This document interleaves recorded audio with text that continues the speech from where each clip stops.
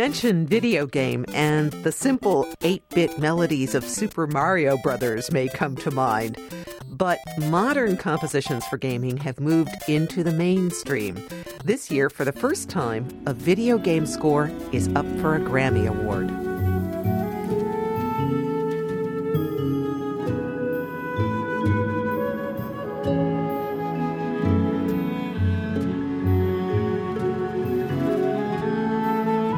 That's the score to the PlayStation 3 game Journey by Austin Wintory, a 28-year-old composer based in Los Angeles. His music will go head-to-head with film scores by Howard Shore, Hans Zimmer, and John Williams in the category Best Score Soundtrack for Visual Media.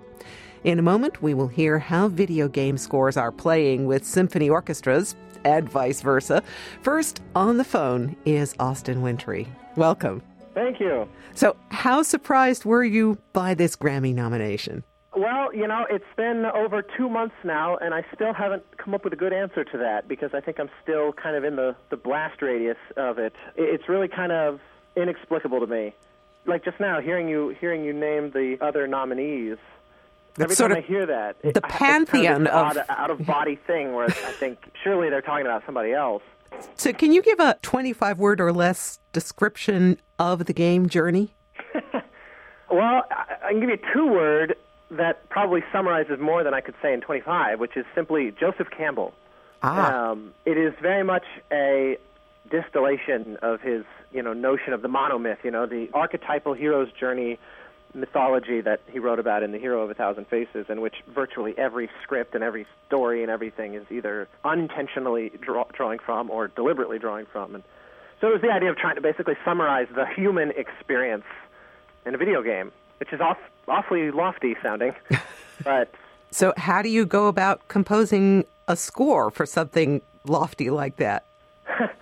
Any game presents certain challenges from a logistical standpoint because there's no real corollaries to those challenges in writing a concert piece or a film score or working on an album or anything like that because of this X factor of interactivity, and we can talk about that later if it comes up. But as far as just getting the kind of emotional idea and the aesthetic of it, it was quite hard. I mean, I worked on it for 3 years, and so it was a ton of reiteration and just throwing out, mountains of terrible ideas.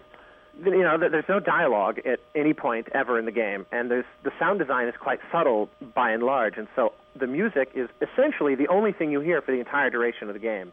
So I had the role of being like the narrator of the sorts. So, the music could have swayed it a lot of different directions, and so it was kind of like the simultaneous process of trying to really proactively create something while also trying to really avoid other things like, the game is in a desert setting, so it was immediately like, first thing to take off the list is we don't want any kind of Arabic quality to the music or trying to somehow, peg it with this cliche notion of what, quote, the desert sounds like, because it's ridiculously shallow, that's not summarizing anything. We wanted to make it sort of cultureless because the game is all metaphor, and so it's actually quite difficult to write music like that because all music comes from a culture, and so to try to write something which feels universal but isn't just bland, and again, I have no way of knowing if I actually succeeded any of these things. This was just the goal. It sounds like an enormous challenge. Did you work hand in hand with the game creators?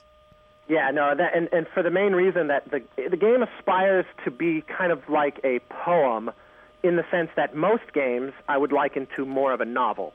Most games take 10, 20, 30, 40, sometimes more hours to go through start to finish. Or sometimes they have no end. They're just kind of an environment. So this game went for kind of the opposite. And you think of a haiku, for example, there isn't one letter wasted in a haiku. It only takes 2 hours to do. It's like a film-length experience. So there could be no filler because there's, it's over by video game standards quite fast. When I tell people I worked on it for 3 years, they assume I must have written 9 hours of music.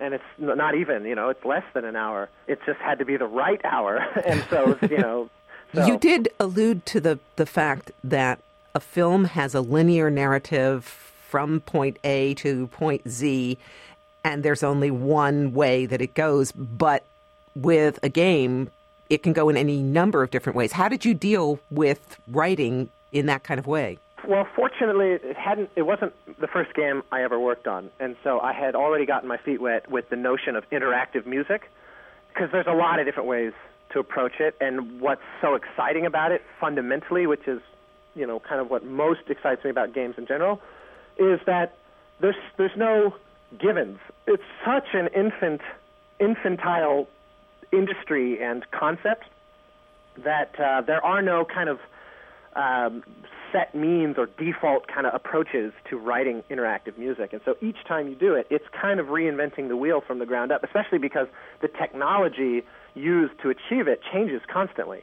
And so even if you were to try to kind of have a standardized approach, you'd be using all different software and tools on this game than you did on the last one, probably, or at least new versions. For example, say, if this dwarf pops up out of this hole, you hear this music, or if that thing slides down that chute, you hear that music?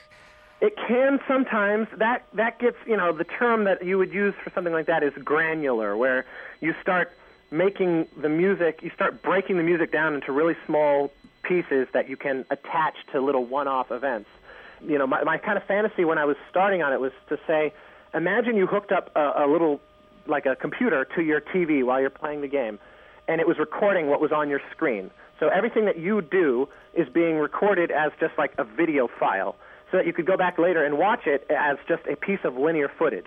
Now, you playing the game was a nonlinear experience, but going back and watching that playback later is obviously now a set event. My goal was that going back and watching it later, it should look as though the music was scored to that footage as a film score, like perfectly in step with everything, except that 100 players, each playing differently, would all have that experience.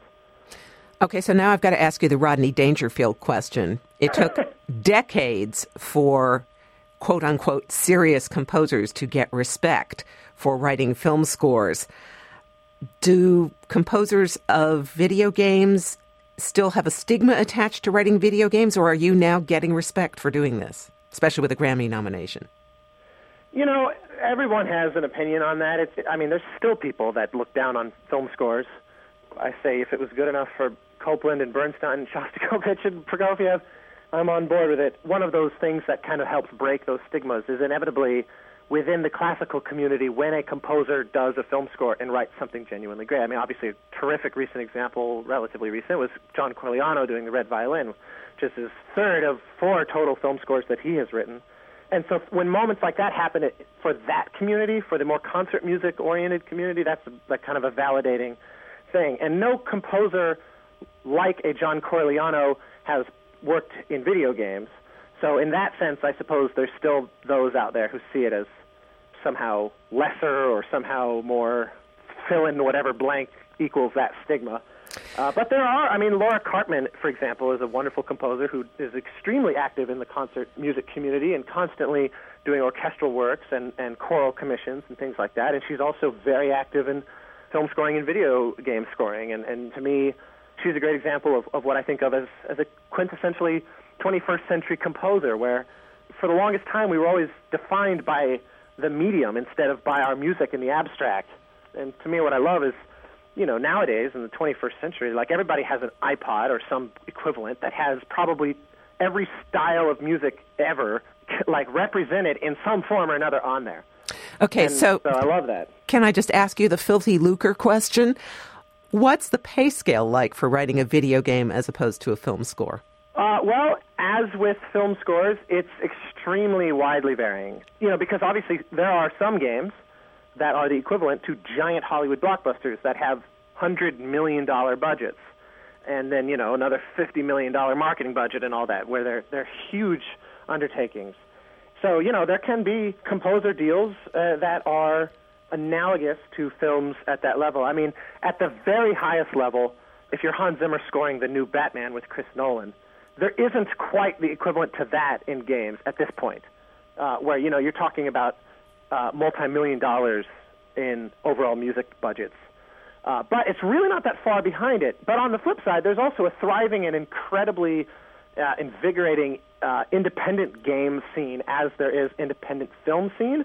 And as in both, someone could approach you and say, here's a game I'm doing, what do you think? And you look at it and you say, this is the most evocative and incredible thing I ever saw in my life, and then when this conversation circles around to, well, what kind of budget do you have? They say, oh, yeah, about that. I will totally buy you dinner when I see you next, and it's that kind of thing. But, that's one of those, everything is always negotiable. You say, well, tell you what, if you give me X% of how much the game sells, we'll call it a wash, so in other words, everything is negotiable as with film or, concert. I mean, I will say the business structure of games is quite different from films.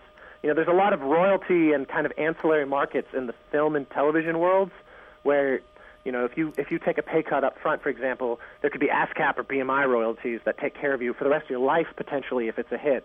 Games have no such back-end stream like that. It's a very front-loaded industry, and that may change as time goes on, but as of right now, it's based on, once someone buys the game, the transaction's over. There isn't repackaging and airing it on cable and re-releasing, right. Special editions, and that kind of stuff generally doesn't exist like it does for film and games.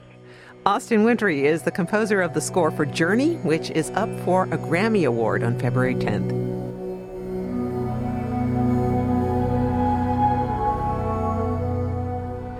So, just what can the classical music world learn from the success of video game music? To discuss this further, I've got two people on the line. Dan Visconti, a composer and writer who has covered this for Symphony Magazine, and Tanner Smith, a program director at the Atlanta Symphony Orchestra. This June, the Atlanta Symphony will present a concert of music from the game Final Fantasy for the second time.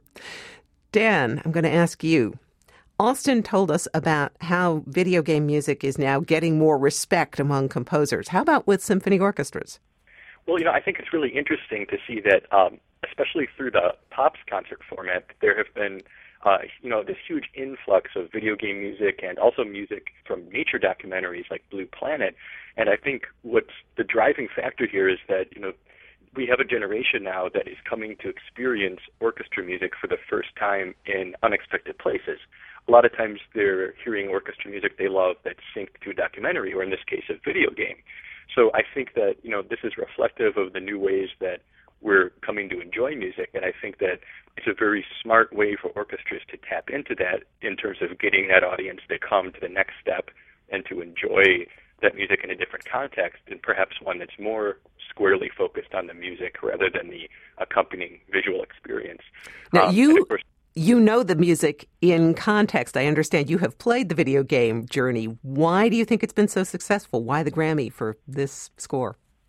Well, in addition to Austin Wintory being a really fantastic composer, I think it's a game in which the gaming element and the music work together, almost like an opera.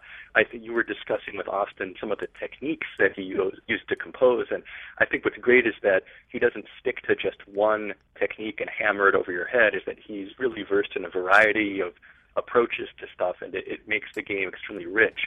I also think that there's something very understated about Journey. It's not a game where you rack up points or you kill or hurt anything or are hurt by anything else. It's a game that celebrates values of community and this kind of sense of wonder about your environment. And anyway, these are qualities that I think are very rare in many other video games. So I think that Austin and the creators of Journey are plumbing a really interesting new kind of emotional experience that is technically a video game, but is, I guess, more art-like than game-like in certain ways. Tanner, this June is the second time that the Atlanta Symphony is going to be doing a program of music from the game Final Fantasy. What made you guys decide to bring this back? Well, we presented this show 2 years ago. We did 2 performances, and both performances were basically sold out. We had huge demand from people around the region, as well as we actually experienced a group of people who came from Argentina specifically to see this performance with from the ASO. Argentina to Atlanta. Absolutely. Just for that. Just for this show, or at least that's what they told me. So before we brought in Nobu Uematsu, who is the composer for the majority of the Final Fantasy video game scores. And we flew him in from Japan specifically to be in attendance at the show and make a slight appearance, but do a meet and greet afterwards. And the demand for the meet and greet was overwhelming. I think the meet and greet lasted 2.5, 3 hours. So bring it back for an encore performance only made sense in our eyes. Dan, in your article, you wrote that the score for the game Medal of Honor Warfighter has over 100 minutes of music in it. You think people are surprised by how much music goes into these video games? Well, it's interesting because I think music in film and video games is often felt rather than, directly perceived as the center of attention. So a lot of times people are listening to music and it's affecting them and they're completely unaware that there's music going on. And often if somebody has deftly scored the situation, that's the effect. But I think it's very interesting to see how music has become such an important element of video games, and especially orchestral music, because back in the early days, of course, Atari and early Nintendo, the first Final Fantasy game came out for the 8-bit Nintendo Entertainment System, which had the first 3 Mario games on it, and very kind of blips and boops. And of course, there was a period before it was possible to really record and sync orchestral recordings with video games when there were still electronic synth soundtracks, but composers like Uematsu in the Final Fantasy games were really trying to stretch those electronic sounds and imitate a grand orchestral texture.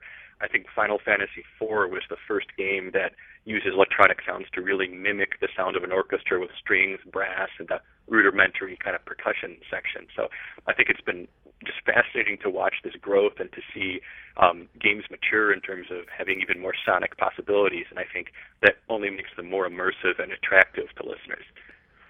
For a listener who's not familiar with these games, a Final Fantasy game would be a lot like if somebody made J.R.R. Tolkien's Lord of the Rings into a video game. It's like a grand, epic quest with lots of characters in a really immersive environment. So a lot of what game music is for is the same things that opera music or film music for, often creating a little leitmotif or an identifying melodic tag that represents a certain feeling or represents a character.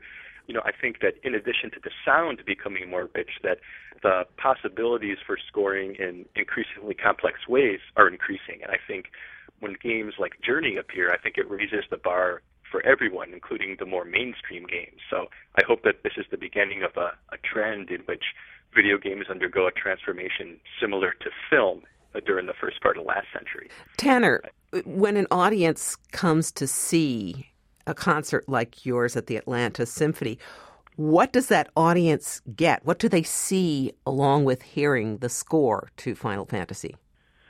Well, along with hearing the score that the orchestra plays live, we have a large video screen that projects images from the game. So not only is there the audio component where you're actually hearing these live instruments, this grand rich orchestra performing these wonderful pieces, but you're also watching moments from the video games that have the actual imagery that goes along with it. So if this is a score to something that's basically not linear, how do you create a linear experience out of this? It's kind of interesting. We don't necessarily pick one of the Final Fantasy games and perform the whole thing. Our experience is to try to make it, we try to pick and choose pieces from the entire catalog that line up in such a way that create a personal experience for that listener. So, for instance, we've got Susan Calloway is going to come in, and she's going to sing 4 to 6 pieces in this program. She's going to actually sing those 4 pieces that we selected because they made sense to fit within the grand scheme of the evening. There's also a mini opera that Nobuo Uematsu wrote for the Final Fantasy game, so that's actually going to plug in as well. And so what we're trying to do is create an experience that starts and takes the patron on a journey, just like they would through the game. So who are the patrons? What is the audience at these concerts? Mainly teenage boys or grown-up teenage boys? It absolutely is. It's as young as the youngest person who can pick up a video game controller and play to, there were people in their 60s. I mean, it really appeals to all natures. These video games have been out for years, so there's a huge audience there. It's not just males, it's not just teenagers. It really appeals to females. It appeals to anyone who has an interest in these video games. Dan, have you ever been to a concert like this? Do people come dressed up as characters from the game? Yes, and that dressing up as characters or cosplay, I think, is a really big element of fandom for Final Fantasy games and a lot of video games in general. But people just love to dress up as their favorite characters and to, as you said, relive those moments. And I've been to a couple performances at the National Symphony Orchestra of video games live, and also play a video game symphony and the previous Dear Friends Final Fantasy show. So there's several companies that have taken different permutations of the Final Fantasy canon around, and I think it's always exciting to see how kind of just going through kind of a greatest hits of some of fans' favorite scenes and moments with some of the most memorable music in them just evokes all kinds of memories and often gets people interested into coming to other symphony concerts. And of course, it might be going too far to say that everyone who comes to one of these concerts is suddenly turned on to Beethoven, but I think that it definitely is an enriching experience and one that allows them to come into contact with things they originally loved in video games in a new way, and hopefully, leads them into other areas as well. Well, I was going to ask about that. Is there marketing that goes on at these concerts to try and lure video game audiences at orchestra concerts to come to, say, hear Brahms? Absolutely. We're trying to during these shows, what we're trying to do is have the personal experience for the patron to experience the orchestra in a way that they've in a different context, in a way that they haven't seen it before. And some of these patrons may or may not have ever seen an orchestra play live, but what we want to do is give them that experience. That maybe it's their first time, so it's that initial experience when they come in and they say, "Wow, this isn't just a band. This is a fantastic orchestra playing this incredibly rich music." And, maybe that leads them into the next phase of, well, there's this other Brahms or Beethoven or whatever it might be show that's coming up that seems interesting. It sounds like something that I might want to check out. We absolutely market during the show to that audience. And if they come back to hear Beethoven or Brahms, are they ever disappointed that there's no great visuals, that there's only, and I'm using that in quotation marks, the orchestra sitting there playing on stage? We actually offer theater of a concert performances, which have elaborate stage sets, video elements, as well as just the standard, orchestra on stage experiences. So we do many of the current films, like for instance, The Matrix. We presented The Matrix a few months back, and it was the entire film with the orchestra playing the score. So it's a direct tie into that audience. Dan, what is your perception of bringing the video game audience to a regular symphony concert? I think about during Disney's great Fantasia that there's a great part of the Bach toccata that just features the angles of bows moving around. The soundtrack, right? Yeah, it's great. So there's a great visual element to just play an acoustic live performance, and I think I would hope that there's a possibility of people becoming interested in that too, just by having that pivot chord, if you will, to come into and enjoy a Final Fantasy game. And I think that innovative concerts that blend visuals with music, like Tanner's describing, are really great, because the ante for excitement has just been so upped in an age when there's video games and blockbuster movies. The great operas of the 18th and 19th century didn't have to contend with that. So I think one of the ways that orchestras can stay relevant in these presentations is not by copying all these things, but just to mainly be engaging the same level of sensory stimulation that a lot of interested listeners and movie watchers, video game players are accustomed to already. Is this going to be enough to dig orchestras out of their financial holes, concerts like this? All the orchestras that are in trouble these days? I think it's absolutely a start to being innovative and creative and ways to bring new audiences in to see the orchestral experience. And Dan? I think that for sure it's definitely something that is engaging people on something that they feel is relevant to their life and their experience. And I think that's one of the biggest hurdles to overcome in the appreciation of classical music. And I feel that now we're starting to get somewhere where there's some relation with something on a concert that somebody could feel, hey, I know that, or that's something meaningful to me. And I think until that happens, people are unlikely to have the possibility of forming those deeper relations. And I think this is a great start and a wonderful tool in our arsenal to try to get people more interested and engaged in orchestra concerts. So has the world of video games produced a masterpiece yet? Should we be playing this music on WQXR? Well, I have to say, I highly recommend Austin Wintory's score for Journey. It's fantastic. The soundtrack is available for purchase and download on iTunes, and it has some wonderful moments in it, just wonderful scoring.